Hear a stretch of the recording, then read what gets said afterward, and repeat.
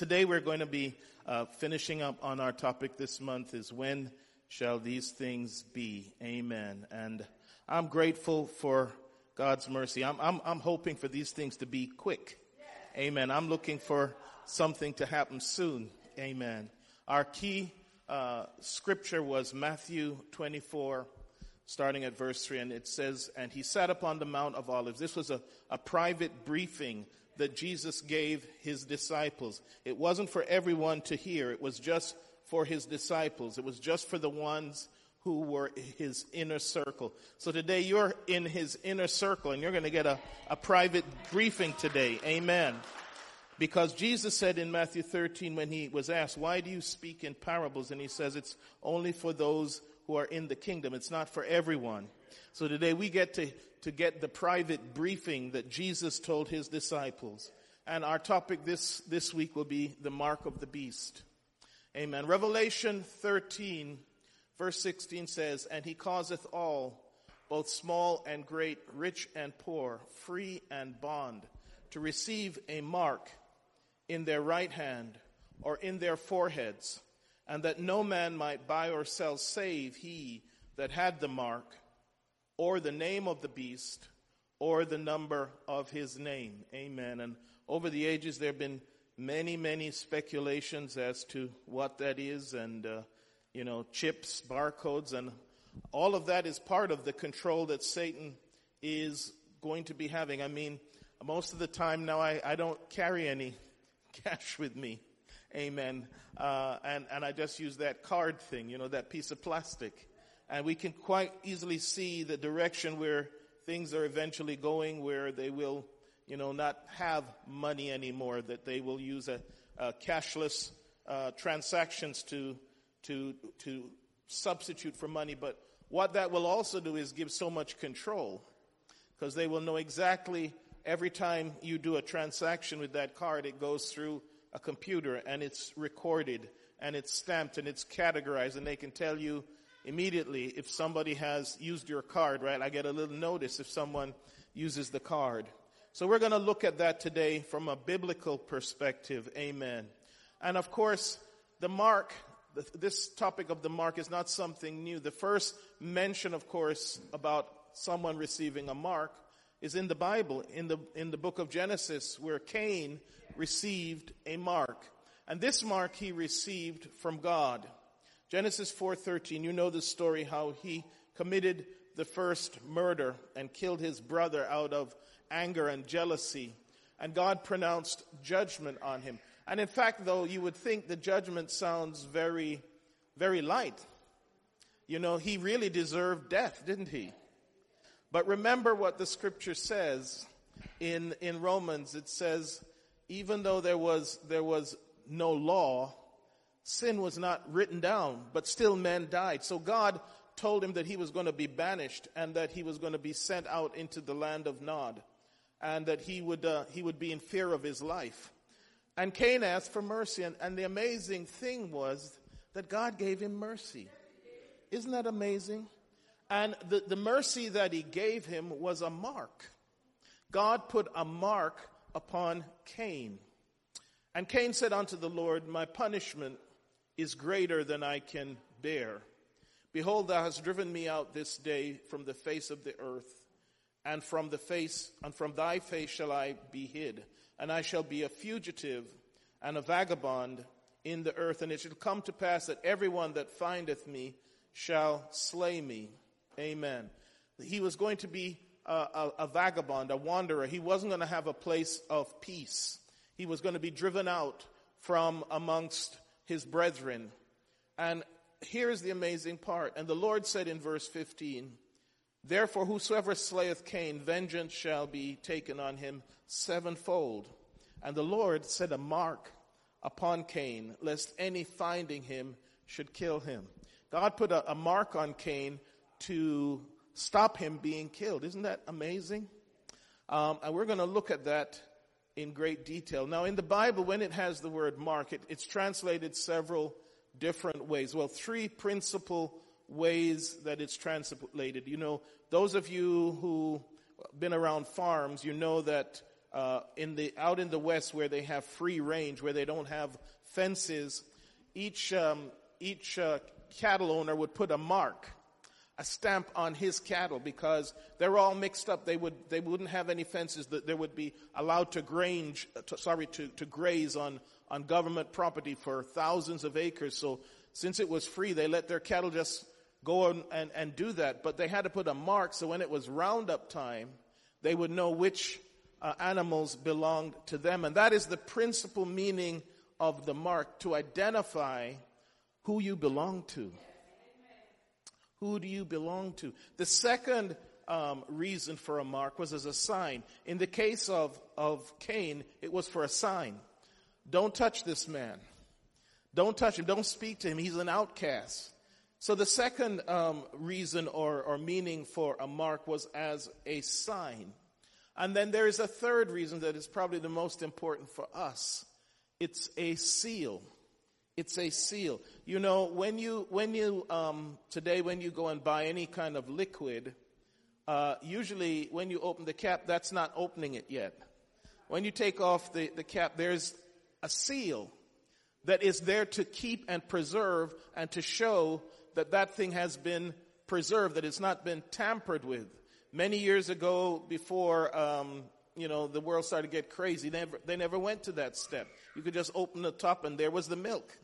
But you remember a few years ago, maybe 20, 25, maybe 30 years ago now, they had a scare where people started to inject stuff into products on the shelves, right? They used to open the cap, the top, and put stuff in there. And so they had to go to an extra step to show that this thing was untampered with, that it was preserved, and they started putting seals on everything, right? So when you open the top of the milk, you're still not at the milk yet. There's usually a silver seal. And most things now are sealed so as to show what's going on, that it is preserved. And so those are the three principal meanings for the mark. One is as to identify whose it belongs to. Number two, it's as a sign to others, don't touch. And then secondly, when in the context of the Christian, the God's mark seals us and preserves us. Amen. That's what it says. And the Lord said unto whosoever slayeth Cain, vengeance shall be taken on him sevenfold. So it was a warning. It was a warning. When you go past some places, they have these signs up. Do not trespass. It's a warning. This is not a public throughway. Do not trespass. You will be prosecuted. See, they've put a mark to mark out their territory. Animals do the same thing. They mark out their territory so that any other animal comes and they sniff, they say, I don't want to go in there, because it is marked territory. So the mark is also as a warning sign. And the mark as a warning, when it's a warning, it always comes from God. When the mark is given as a warning, it is always given by God. So let's look at it. I wonder if the Bible gives us any clue as to what this mark looked like. Probably the easiest kind of thing that they ask you to do when you ask to do a mark is what? A check.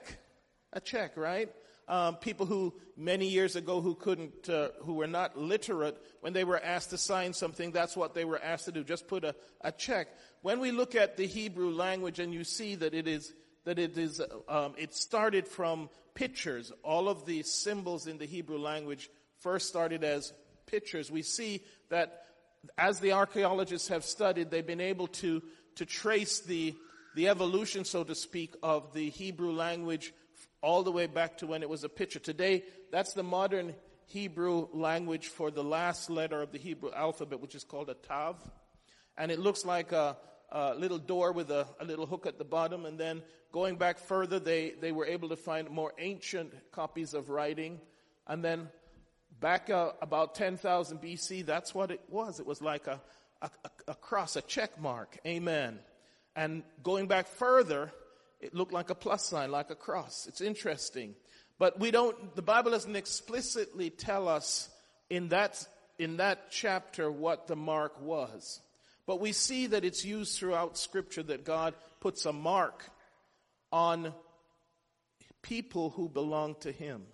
And we are given explicitly what that mark was in the book of Ezekiel. In the book of Ezekiel, there's a story that is told. Ezekiel has a vision, and he's seen Jerusalem as a backslidden city with people doing idol worship and doing all kinds of terrible things. And then in his vision, he sees 6 men coming with swords drawn to execute judgment. Then he sees a 7th man. And this man has got an inkhorn. He's got a quill, a pen of some kind of marking instrument. And he's told to go and put a mark on those who are going to escape judgment. Because the Bible indicates to us that there's more than one kind of mark. There's a mark that is for the saved. There's a mark for those who are going to escape the judgment. And in this case, we see this example. In Ezekiel chapter 9, verse 1, here is the story. He said, "He cried also in mine ears with a loud voice, saying, Cause them that have charge over the city to draw near, every man with his destroying weapon in his hand." There is coming, as I've been teaching, the wrath of God going to be poured out on this earth. "And behold, 6 men came from the way of the higher gate, which lieth towards the north, and every man a slaughter weapon in his hand. And one man among them was clothed with linen, with a writer's inkhorn by his side. And they went in and stood beside the brazen altar." Now that's telling us something. Where did the judgment start? By the brazen altar. The Bible says that judgment must first start where? At the house of God. So you see, this is in line with other scriptures that start to paint a picture. So, the Bible says there will be a falling away. Judgment is first going to start in the house of God. They go and they stand by the brazen altar, which is in the temple, in the courtyard of the temple. It's the place where the sacrifice should be for sin. And that's where the judgment is going to start. In previous lessons, I showed you that it was symbolic of the place of judgment. The brazen altar is where the sacrifice was put. It was the place where the fire was never to go out, because it was a symbol of hell. That's where judgment starts, in hell. So the 6 men came from the way of the upper gate, and they went all the way, and they stood by the brazen altar. But then they were told to wait until the ones who were going to be saved had been marked. And one of them, clothed in white, went round, and he started to mark. And he said unto me, "Walk through the streets of Jerusalem, and put a mark on the forehead of all who weep and sigh because of the detestable sins being committed in the city." Then I heard the Lord say to the other men, "Follow him through the city, and kill everyone whose forehead is not marked." Isn't this interesting? It's the opposite of the mark of the beast. This is a mark that you want. This is a seal that you need, because if not, judgment is coming. Then I heard the Lord say to the other men, "Follow him through the city, and kill everyone whose forehead is not marked. Show no mercy, have no pity." Now that sounds so harsh. But you have to know the backdrop of the story. They had killed all the priests. You know what these people were doing? They were offering babies as sacrifice. God was so angry. He was so upset. He said, "Kill everyone whose forehead is not marked. Show no mercy, have no pity." Our God is a merciful God. He is a loving God. But he's also a God of justice. He's also a God of anger when it is justified. And in this case, in the vision, the reason why this was so, because they had destroyed his temple. They had sacrificed unclean animals. They had worshipped fallen beings. They had sacrificed children in fire to their god Molech. And he said, "Follow through the city and kill everyone whose forehead is not marked." There is a mark that is a good mark. There is a seal that as Christians we need. Show no mercy, have no pity. Now this is the chapter that reveals to us what the mark looked like. Because in most older Bibles, if you have the King James Version and you open this to this chapter, they will actually have the Hebrew letter that was used for the mark, and it's the Tav. And the older versions of it look just like a door, like a place that you would go in. It's the last letter of the Hebrew alphabet. And it is also the mark that was put to save the children of Israel at the Passover. Remember what they were told to do? To touch the blood on this side, and this side. It was symbolic of the mark. It was the mark that delivered. It was the mark that saved. Everyone who was under the mark, inside the house where the mark was, the destroying angel passed over. And he shall take a bunch of hyssop and dip it in the blood that is in the basin, and strike the lintel and 2 side posts with the blood that is in the basin, and none of you shall go out of the door of his house until morning. In this case, you had to stay in the place that was marked, because it was the mark that saved you from destruction if you were the firstborn. So we see that God was the one who first came up with this idea of the mark. It wasn't Satan. Satan, in fact, is a copycat. He's a cheater. You know, he's trying to make a facsimile, a copy of what God did to identify his people. Amen. In fact, this continued even when they got into the wilderness in the 40 years when they were traveling around and into the period of the patriarchs, that God gave them a mark. Let's look at that. There was a mark put on the high priest. It wasn't permanent, just as the Holy Spirit was not permanently dwelling. But there was something that they wore on their forehead to symbolize the mark. Exodus 28:36. And thou shalt make a plate of pure gold, and grave upon it like the engravings of a signet. That means they were to take a band of pure gold, and they were to engrave on it holiness to the Lord. And where was the high priest to wear it? Right above his forehead. Every time he ministered before the people and before God, he had to have that symbolically a mark, that band of gold with that written upon it on his forehead. And you shall put it on a blue lace. And you all know, because you've been taught, what that means. Grace. Grace, God's mercy. God's favor. It wasn't that he deserved it, but the blue lace was put in between. He put the blue lace and he put the mitre with that band of gold that signified holiness to the Lord. And the Bible tells us where he was to put it.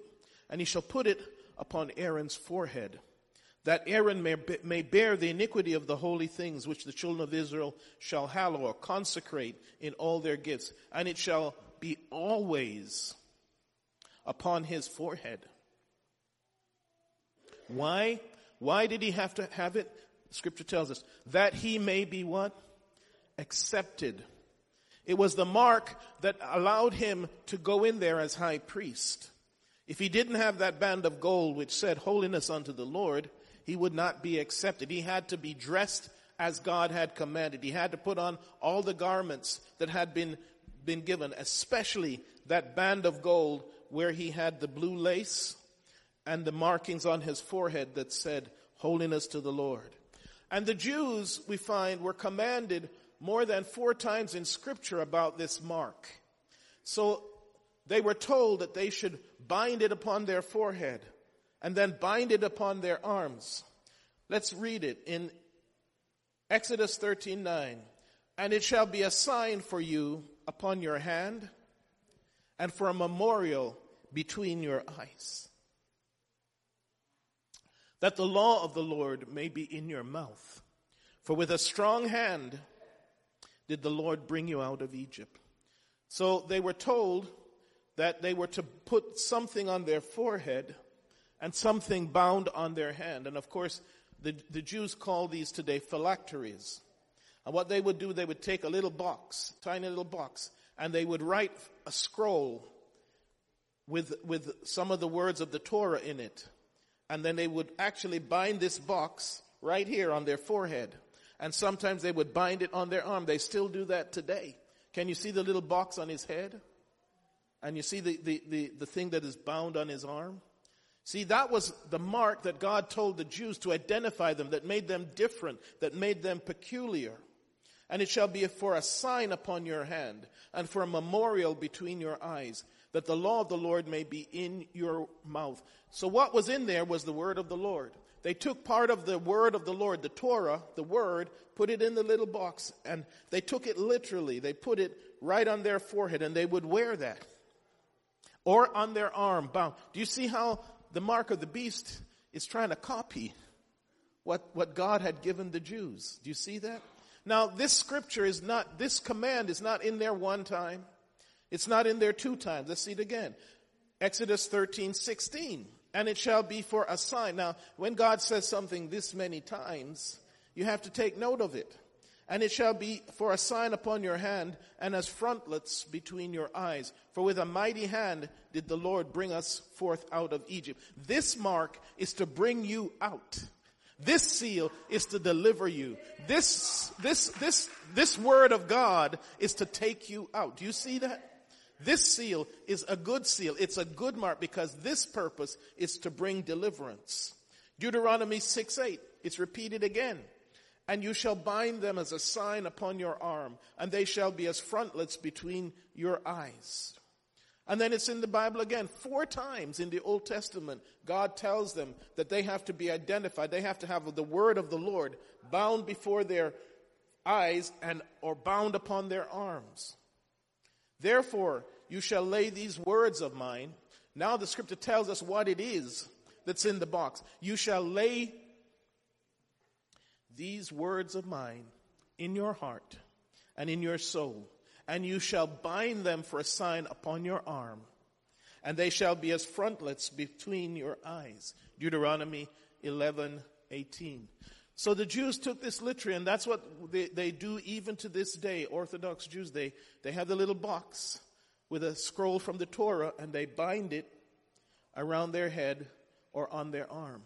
Now you begin to see that the mark of the beast is Satan trying to copy what God had designated as a sign for his people. But of course, in the New Testament, it's not called a mark, it's called a seal, because not only does it identify us, but it preserves us. Remember what I said about a seal? It is to protect us. It is to keep us. Amen. So the mark in the New Testament we see clearly is a seal. And we find it that it's for deliverance. It has 3 purposes. It's for protection and it's for salvation. Amen. Revelation 14:1. And I looked, and lo, a lamb stood on the Mount Zion, and with him 144,000, having his father's name written where? In their foreheads. See, we're talking about the mark that is deliverance, the mark that is protection, the mark that represents salvation. It's the seal that saves. We see that again in Revelation. Revelation 7:2. And I saw another angel ascending from the east, having the seal of the living God, and he cried with a loud voice to the 4 angels to whom it was given to hurt the earth and the sea. Remember what they had to do the night the destroying angel came? They had to put the mark on the lintel and on the door. Then they had to stay in the house. This was all symbolic of what is going to happen. The real mark, the real destruction. And the angels said, hurt not the earth, neither the sea nor the trees, till we have what? Sealed. It's speaking about the mark that is for us, the servants of our God in their foreheads. You absolutely do have to be sealed if you're going to escape the destruction that is coming upon this earth. Amen. It's a sign today to spirits. You know, that many years ago that they had that rapper guy, You Can't Touch This. What's his name? MC Hammer. Well, if you have the Holy Spirit, I want you to know you can't touch this. It's a sign to spirits. It's a sign to spirits. I don't know how many of you were here a few Thursdays ago when that young lady was manifesting, and obviously she was possessed, you know, and then she started talking and telling me, she made the mistake. I told the spirit that. I said, you made the mistake. You just told me the name now. I was talking back to her. But, things like that don't scare me because I'm sealed.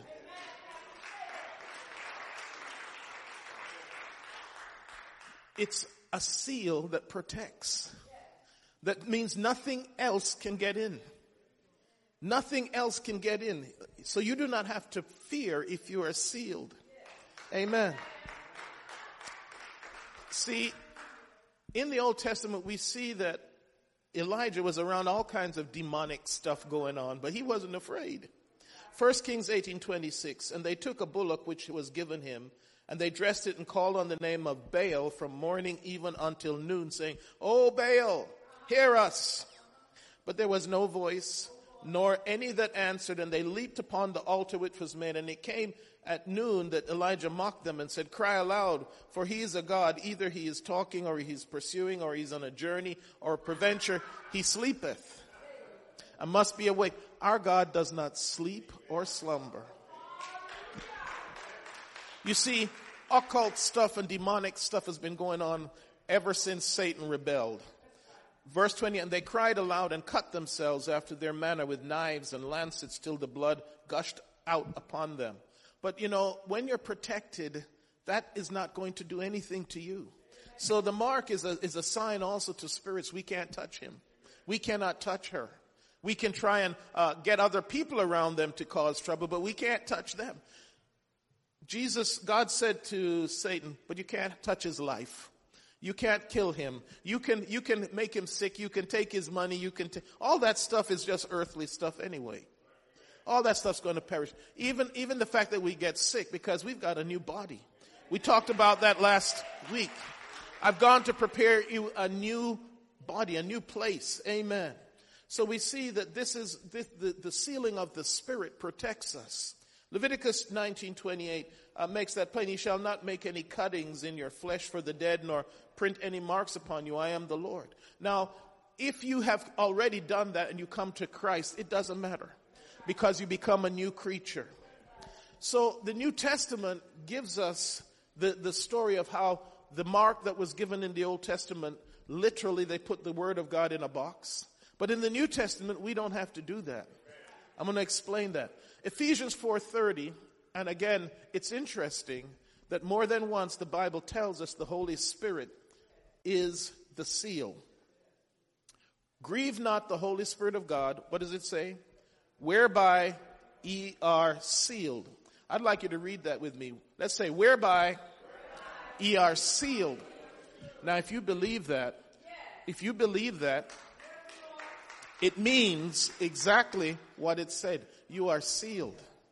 Again, in Ephesians 1:13, it says, "In whom ye also trusted, after that ye heard the word of truth, and the gospel of your salvation, in whom also after that ye believed, ye were" what?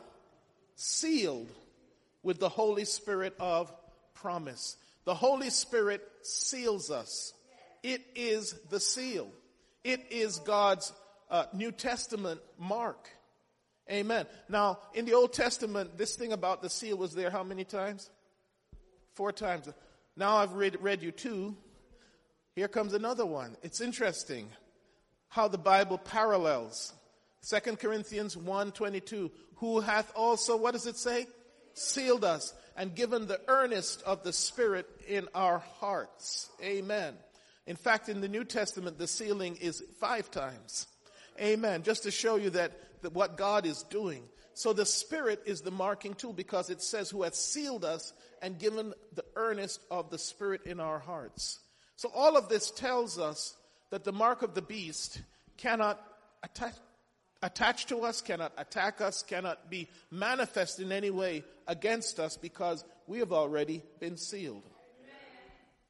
If you fill up a gallon of milk till it's overflowing and you screw on the top, can you get any more in there? No, you can't because it's sealed. You'd have to first empty it. So as long as you are full of the Spirit, you can be full of the Spirit. The Bible tells us that in the New Testament. It says so-and-so was full of the Spirit. That's what I want to be. Not halfway, not 3/4, not even 90%. I want to be full of the Spirit so that there is no room. No room. Let's say no room. See, if there's no room, you can't get anything in there. It's been full and sealed. You ever went to the shop and bought something, you go home and find out they didn't fill it up? Man, don't you feel so cheated? Man, look at this. It's only 3/4 full. You feel so cheated. It might only cost $1, but you almost want to go all the way back and say, here, look at this. Look at this. But the Bible says that God gives the Holy Spirit without measure. You're either filled or you're not. You got to stir up the gift. That's the topic for the ladies' conference. Stir up the gift. Don't let it be dormant. Amen. So God's seal is the Holy Spirit. The sealing tool is the Holy Spirit. Now in the Old Testament, literally, what did I say was in the box? The Word of God. That's what the scripture said. The last scripture said, put His words in their heart and on their forehead and on their arm. So in the New Testament, who is the Word of God? Jesus. Isn't that awesome? So now the sealing is when we put Jesus in our hearts, in our head, on our arms. How do we put Him on it means everything we do. The Bible says in the New Testament, do all in word or deed, do all in the name of. That's right. Revelation told you, don't hurt anything until we have sealed the servants of our God. Revelation 3:12 tells us what's going to be written. Him that overcometh, this is one of the churches, will I make a pillar in the temple of my God, and he shall go no more out, and I will write upon him the name of my God and the name of the city of my God, which is New Jerusalem, which cometh down out of heaven from my God, and I will write upon him my new name. You see, in the New Testament, it's revealed what is written. It's the name of Jesus. That's what's written. When we are baptized in his name, we're taking on that name. Amen. Now, we are told in the New Testament, in the book of Revelation, that there are some conditions that go along with receiving the mark. We're going to look at that a little bit more. Revelation 13:70. Now, this is the no good mark. The good mark gives us some conditions too. The Bible says you can call upon his name, and I will answer you. See, we get to have the benefits of the good mark. But the benefits of the negative mark are this, that no man might buy or sell save he that had the mark or the name of the beast or the number of his name. It's not really one thing, it's three things. It's the mark or the name of the beast or the number of his name. Now that's all very mysterious. We're going to look at that. But remember, we all know that all of this stuff is nothing but copies. Because we saw that God was the one who set up this thing in the Old Testament for his people, to identify those who truly belong to him, to identify those who were his servants, to identify that you don't touch them. They're mine. Amen. Jesus said, I've lost none of them. I've lost none of them, save for the son of perdition, that the scriptures might be fulfilled. When you're truly under God's protection, you don't have to worry. It shall come nigh thee, but you shall only see it. Psalms 91, right? 1,000 at your left hand, 10,000 at your right hand, but it shall not come nigh thee. Amen. I'm telling you that when you are truly, truly submitted to God, when you are truly his child, you know, I just love the story that Chris illustrated about trust, about one of his children just suddenly, without asking him, just leapt off the platform, just assuming he's got to catch me. He's my dad. Didn't even ask. And of course he's going to catch. You know, that just shows you total faith and trust. When we trust God, we can speak and he will back us up. When we're aligned with his word and we're according to his will, we can declare some things. As I said Friday night, it's time for us to declare some things and stop asking for some things. Just declare it. Just say, this is what's going to happen. Amen. Declare some things. I told someone last year that they wanted a job. I said, okay, I'm going to declare that you're going to get the job. And he did get the job. Only sometimes now he has to work on a Sunday, but that was the negative part of it. But we can declare some things because we have the seal of God. We have the word of God. So now the Bible tells us that these things are going to happen. The whole topic of this series is, when shall these things be? Well, you can see everything start to be prepared for a physical mark and some other spiritual marks. The world, people are going crazy. I personally almost believe, and this is going to be ahead of my lesson, I almost personally believe that some of the demons are being let out. As you heard, there were 2 mass shootings yesterday. And they weren't even like for any good purpose, you know. Someone went to the neighbor who was shooting with his automatic rifle and asked, could you just not do it right now because we're trying to put the baby to sleep. That was all they said. That's all that they said. Then he just took his weapon, went in there and just started shooting people. Killed 5 people, including children. Now, that is not rational. That is demonic. And now these mass shootings are happening almost every day. You understand what's happening? I do believe that we're on the cusp of the abyss being opened, and I'll get into that. We're on the cusp of things being revealed. 2 Thessalonians 2:3, let no man deceive you by any means, for that day shall not come except there come a falling away first. And really in the Greek it means a rebellion. And that man of sin be revealed, the son of perdition. Amen. So, but there's preparation. Things are starting to heat up. It's only the Spirit of God that is holding some things back. Because everything is there right now ready to be released upon this earth. But it's God who is holding it back until the message can be preached to some other soul, that someone else can hear the truth, that some other person can come before God and repent. But we're very close. We're really very close. So now remember that everything the devil does is try to copy. He's trying to set up his own kingdom. He wants to be worshipped as God. And everything the devil does is a copy. Just because God manifests in the Old Testament as the Father, and in the New Testament as the Son, and in the church as the Holy Spirit, Satan also wants to set up his own little threesome. 1 John 5:7, for there are 3 that bear record in heaven, the Father, the Word, and the Holy Ghost. And what does it say? These 3 are one. That's the verse that tell that Jehovah's Witness. It says these 3 are one. Not 3, not 2, are one. So just as how Satan has these 3 things that he wants to do with the mark, right? The mark, the number of his name, or the name of the beast. God's mark is his seal. God's name and the number of his name are all related. It's a copy. Amen. And I'm going to probably on Tuesday night go into much more detail about the number of his name, because God's name has a number too. Amen. Amen. But the important thing, it says that these 3 are one. Amen.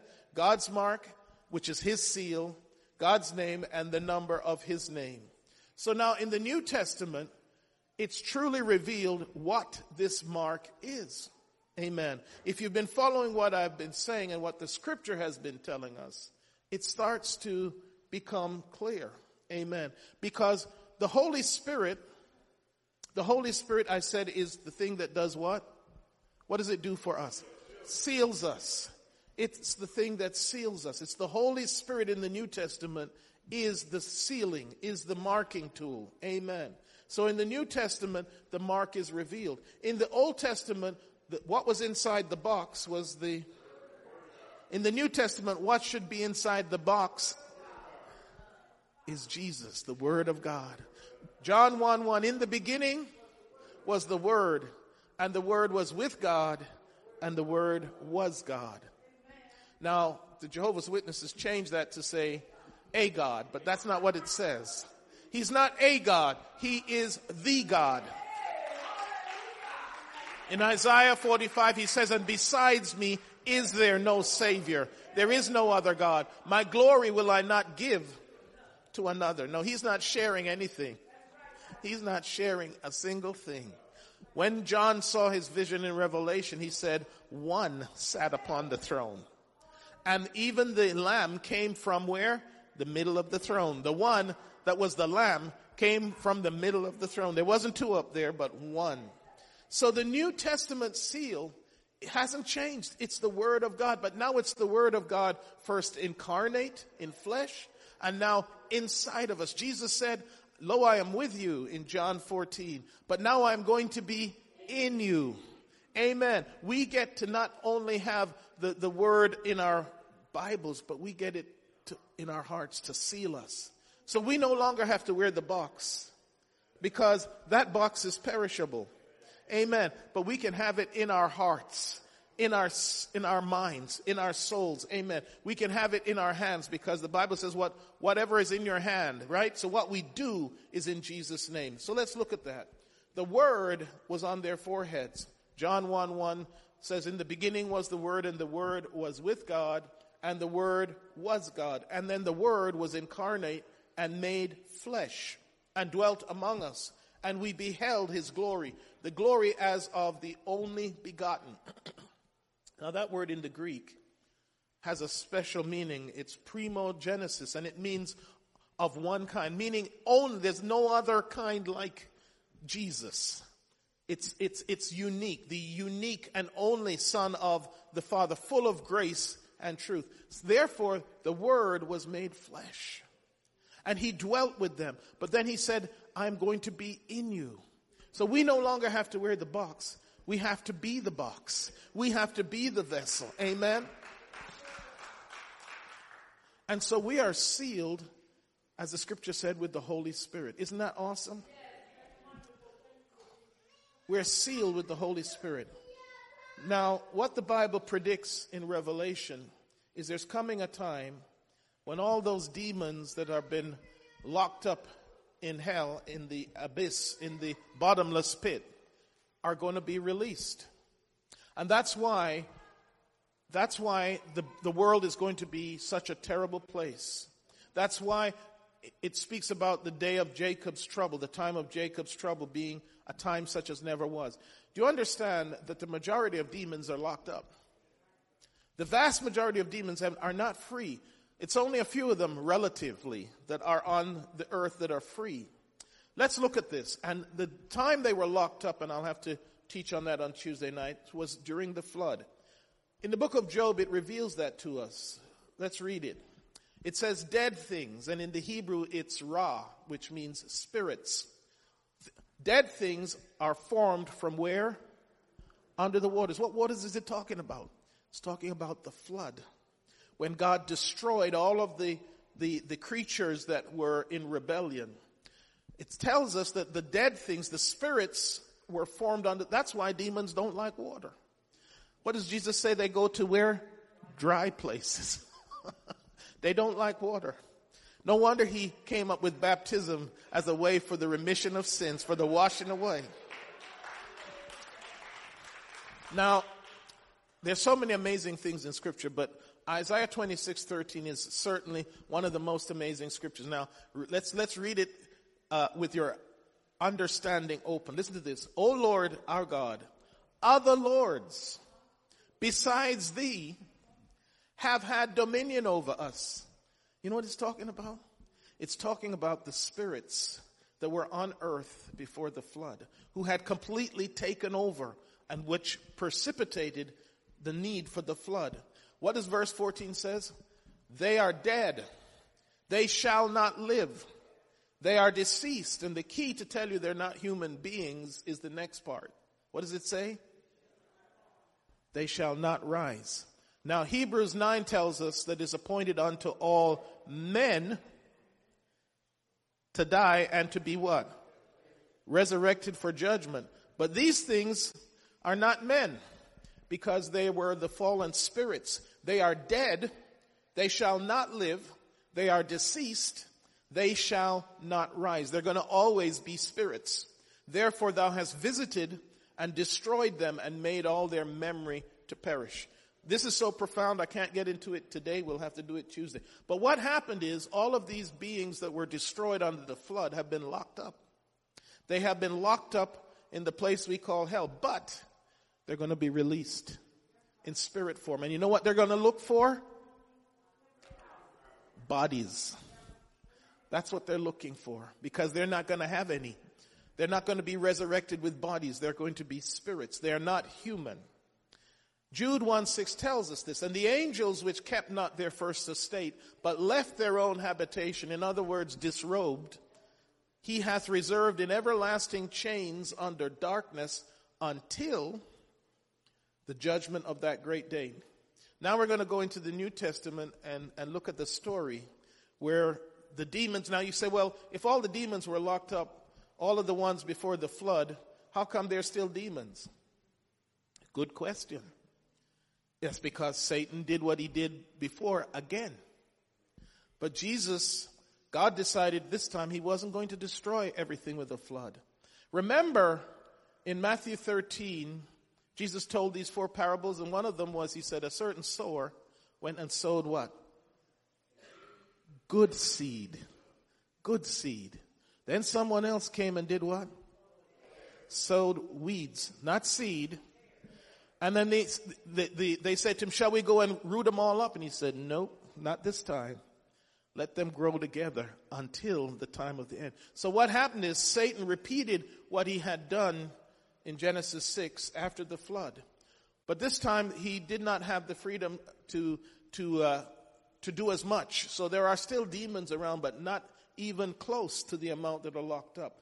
That's what Jude 1:6 tells us, that the rebellious angels that had caused all of this demonic activity, he hath reserved in everlasting chains under darkness until the judgment of the great day.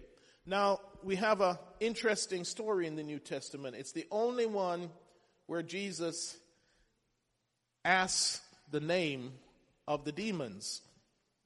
And that's why when I'm dealing with somebody who's possessed, I want to know the name too, because I want to call their name. I want to say, you demon, whatever your name is, you got to get out of there. Amen. Let's read the story in Luke chapter 8, verse 6. And they sailed to the regions of the Gerasenes, which is across the lake from Galilee. When Jesus stepped ashore, he was met by a demon-possessed man from the town. For a long time this man had not worn clothes or lived in a house, but had lived in the tombs. When he saw Jesus, he cried out and fell at his feet, shouting at the top of his voice, what do you want with me, Jesus, Son of the Most High God? I beg you, don't torture me. This is a modern translation. What was he scared of? I'll tell you. We'll read it. For Jesus had commanded the evil spirit to come out of the man. Many times it had seized him, and though he was chained hand and foot and kept under guard, he had broken his chains and had been driven by the demons into solitary places, into the desert. Jesus then asked him this question, what is your name? And he replied, Legion, because many demons had gone into him. Verse 31 is interesting. And they begged him repeatedly not to order them to go into the abyss. They didn't want to be locked up where the rest of the demons were. They didn't want to be locked up. That's the clue. There are certain clues in the scripture that tells us so much about the mark of the beast. But in Revelation, we read that the abyss is going to be opened.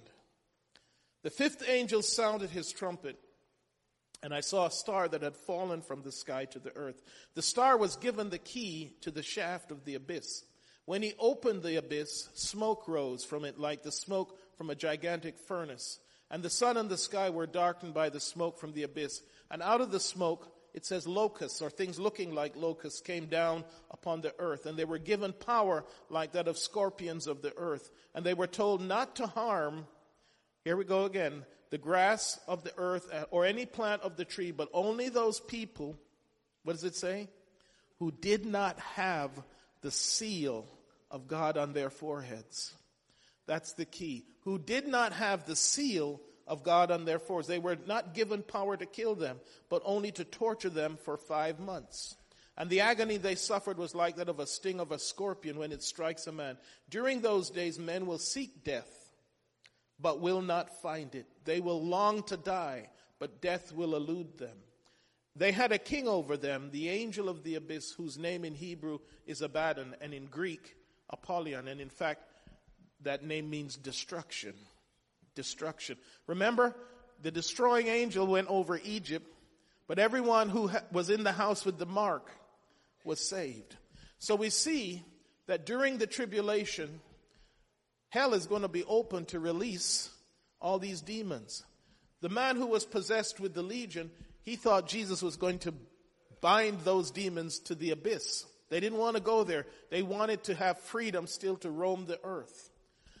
You see, in the last days, what the scriptures is telling us is that demon possession and demon activity is going to skyrocket.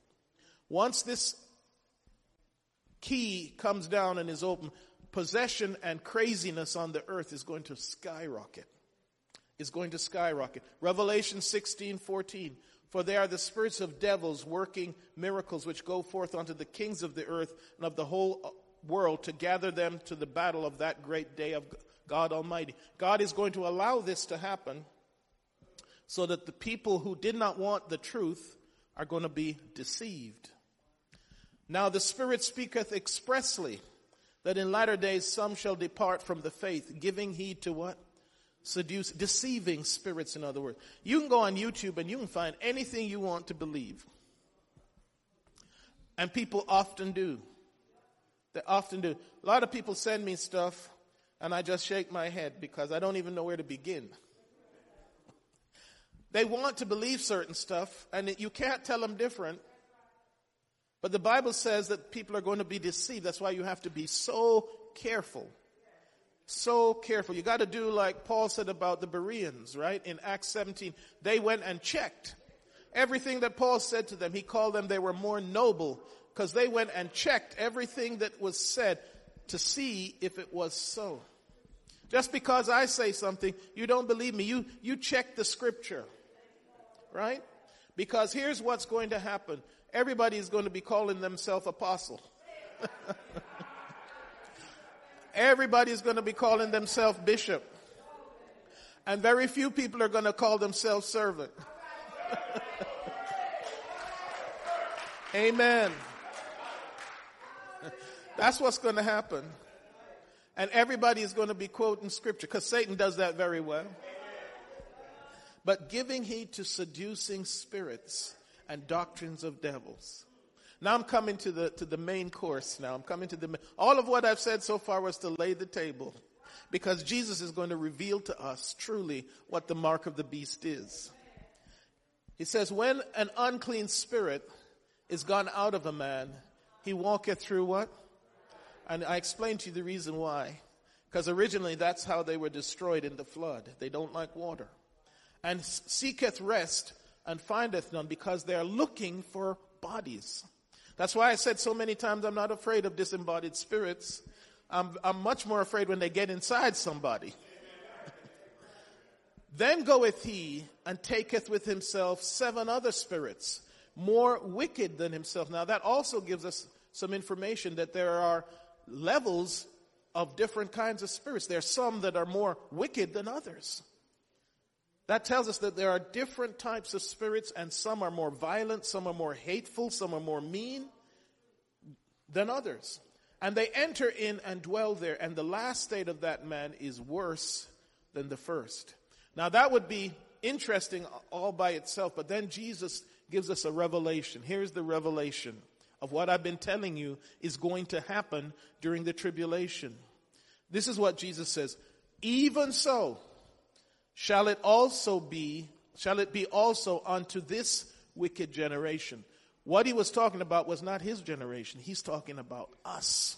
What he is saying is demon possession is going to be on a scale that has never been seen since the flood. Remember what he said in his private briefing? As in the days of Noah, so shall it be to the coming of the Son of Man. What was happening in the days of Noah? There was whole-scale violence upon the earth. There was so many things that I am not even going to mention it. That's what got God so angry that he had to send the flood. And he's giving us a hint here. He says that the demon possession is going to be on a scale never seen. This is why the tribulation is going to be so terrible, because people won't even be in control of their own minds. As I cited that example yesterday, this man, all he was asked, please could you not be shooting right now because we're trying to put the baby to sleep. Then he went next door with his gun and killed 5 people, including children. You know, that is demonic. What you're seeing is the start of things. This is just the beginning of. Jesus said in Matthew 2, this is the beginning of things. This is not a time to be left on earth to. Even so shall it be also into this wicked generation. Jesus was giving a clue as to what the true mark of the beast is. The true mark of the beast will be possession. See, the Holy Spirit seals us. The Holy Spirit marks us. So what would the counterfeit to that be? Possession. You get it? Possession. That's what it is. That's what the demoniac was identifying when he said, my name is Legion. He was giving the clue and the number to the mark of the beast. So the mark of the beast, which you probably, if you haven't been to this church, you probably never heard anyone else say that, but it is possession. Here is the clue. Let's go back to the story when he met that man. And he cried with a loud voice and said, what have I to do with thee, Jesus? See, he knew who he was. Son of the Most High God, I adjure thee by God that thou torment me not. He thought he was going to get sent into the hell, pits of hell. For he said, come out of the man, thou unclean spirit. He asked him, what is thy name? And he answered, saying, my name is Legion. Now that wasn't just some happenstance. He was giving a clue to possession. And the way you find out is to ask yourself, how many demons was in there then? His name was Legion. Well, a legion was 6,000. And we know that because we have, this is a book that was written by a Roman historian. And it says the Romans have their legions usually 6,000 strong.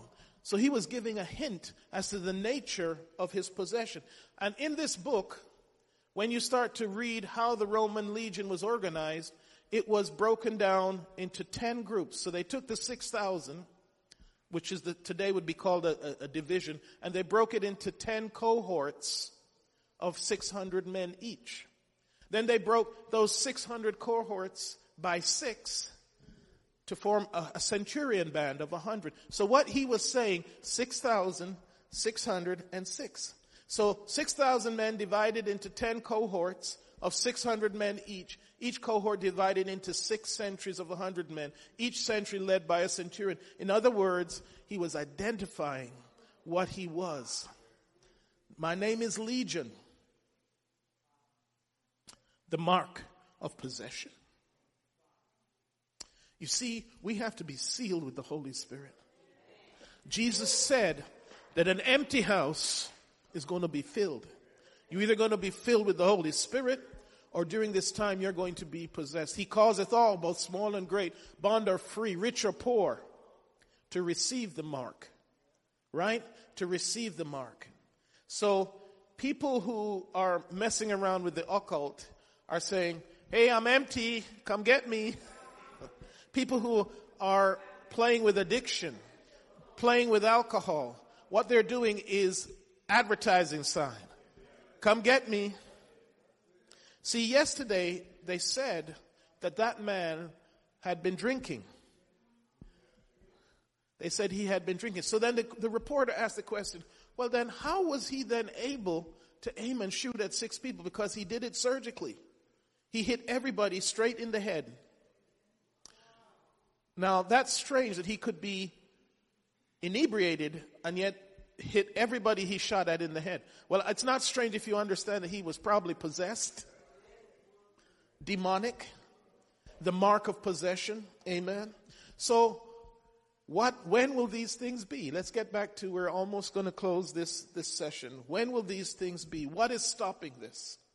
2 Thessalonians 1, concerning the coming of our Lord Jesus Christ and our being gathered to him, we ask you, brothers, not to become easily unsettled or alarmed by some prophecy or report or letter supposed to have come from us. It's going to be a lot of fakes going around, saying that the day of the Lord has already come. Don't let anyone deceive you. Repeatedly, we're told so many times, don't be deceived. Don't be deceived. Stick with the word.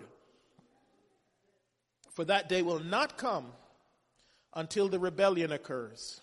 Now that's very deep Maybe on a Tuesday night I'll go into that. The man of lawlessness is revealed, the man doomed to destruction. He will oppose and will exalt himself over everything that is called God or is worshipped, so that he sets himself up in God's temple, proclaiming himself to be God. Don't you remember that when I was with you, I used to tell you these things? And now you know what is holding back, so that he may reveal at the proper time. It's God's power that is holding this back, that is stopping the floodgates of possession. But the one who now holds back will continue to do so till he be taken out of the way. It's only a matter of time when God withdraws his restraining force to allow these things to happen. Because as I taught last week, the earth is supposed to become a prison. But he's going to take us up out. Just as he delivered them out of Egypt. Now, the timing of it is interesting. That plague that killed the firstborn was the same night that they left Egypt. What I'm trying to tell you, there may not be a big window before the thing is revealed and we leave. We may just get to see who it is and then we're out of here. Might be able to say, okay, that's who it is. And then the Bible says with a shout, with the voice of the archangel, the trump of God, we're looking to be out of this place. Because this is going to turn into a prison. So we receive God's seal by the Spirit. Just before he left after the resurrection, he gathered his disciples in John 20:22. And when he had said this, he breathed on them. Receive ye the Holy Ghost. See, the point I'm making here is, if the mark of the beast was just a barcode or just a chip, they could make you take that. If that was it and they made you take that, that means you would be doomed. But they can't make you be possessed. You have to receive that. Aren't you glad they can't make you be possessed? Now, if 10 men hold you down, they can stamp a barcode on you. But thank God that is not the mark of the beast. They can make you swallow some chips, but that is still not the mark of the beast. But they cannot make you be possessed. You have to receive it. See, that's the same thing when we receive. We have to receive it. Receive ye the Holy Ghost. You have to want this thing for it to come into you. You have to do things to receive the demonic powers. You have to be either deny God, deny truth, be under the power of some other influence. You have to receive it. Those that receive the mark. And he causeth all, both small and great, rich and poor, free and bond, to receive. See, I'm not receiving it. I can't receive it. My container is already full. There ain't no room for anything else. I've been sealed. If you got the Spirit, you have been sealed. You know, now, just to prove to you, and we're almost finished. Remember, in the vision, he said all kinds of locusts and stuff, and scorpions came out. How do I know that that's really demons? Well, let's go to the scripture. Jesus had sent out his disciples and given them authority over what? Demons and things like that. And they came back all happy, all rejoicing. And he said unto them, I beheld Satan as lightning fall from heaven. Behold, I give you power to tread on serpents and scorpions and over all power of the enemy. So figuratively, Jesus identified what those things were in Revelation. He said, I give you power over them, serpents and scorpions, and over all power of the enemy. And nothing, let's say nothing. Do you believe that? That's why you can pray for people who are possessed. Nothing. Now wait a minute. You can only do that if you're filled. Don't do that if you're not filled. Don't go doing that if you're not filled. Nothing shall by any means hurt you.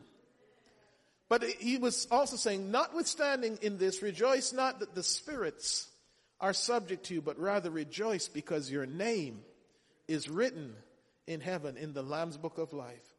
In that hour, Jesus rejoiced in spirit and said, I thank thee, O Father, Lord of heaven and earth. Thou hast hid these things. What I'm telling you today has been hidden from a lot of people, from the wise and the prudent, and thou hast revealed them unto babes. Even so, Father, for so it seemed good in thy sight. You know, the world thinks this is foolishness and stupid and a waste of time to come in here on a Sunday. You could be sleeping, you could be relaxing, To the world it is foolishness, but God has taken the foolishness of preaching to save. Hallelujah. To save. If you could stand with me. Hallelujah. So the timing is very soon. And now you know what's going to happen. And we can see it every day. Demonic power is growing. But don't be afraid. Because the Bible says, hurt not the trees, the earth, or grass, or anything, until we have sealed. Not the apostles, not the doctors, not the servants. The servants of our Lord. If you are a servant and you've been sealed, thank you, Jesus. You can rejoice that your name is written in the Lamb's book of life. Hallelujah. Hallelujah. We are been commissioned to tell others. This is selfish of us to know this and not want others to be saved, to escape, to know this truth, that they don't have to go through this time that is coming upon the earth and shortly will be revealed. But we are commissioned to tell others, to be a servant, to take this truth and say, listen, God loves you. God can save you. You don't have to go through this. You can be delivered. You can be healed. Depression can be bound. Fear can be bound. Because we have been called, hallelujah, and chosen, and we are the elect. Amen. We're closing this Bible study today, but I just want to encourage you as we close out this month's theme, when shall these things be? Very soon. I don't know if it'll be this year, next year, or when, but I know it's very soon. Hallelujah. Because the Bible says that it's going to happen. As day follows night, it says heaven and earth shall pass away, but my words will not pass away. Hallelujah. There is coming a time when the cry will go out, behold, the bridegroom cometh. Hallelujah. If you could bow your hearts with me. Father, we thank you this morning for your word. Let it edify. Let it encourage. Let it give us a zeal and a passion, Lord God, to make sure that our vessel is full, that we have bound you tightly to our forehead in our hearts, Lord Jesus, that your name is upon us, Lord God. Lord, we thank you. We claim the victory over Satan and his devices. We shall not fear, even if we walk through the valley of the shadow of death. Hallelujah. Because thou art with us. Hallelujah. We lift up your name, your greatness and your love, Lord God. We ask, Lord God, for our second service that your power, Lord God, and your spirit will have liberty to move, to touch, to lift up, to deliver. We give you the praise and the glory in Jesus' name. Let's give God a praise offering as we close. Amen.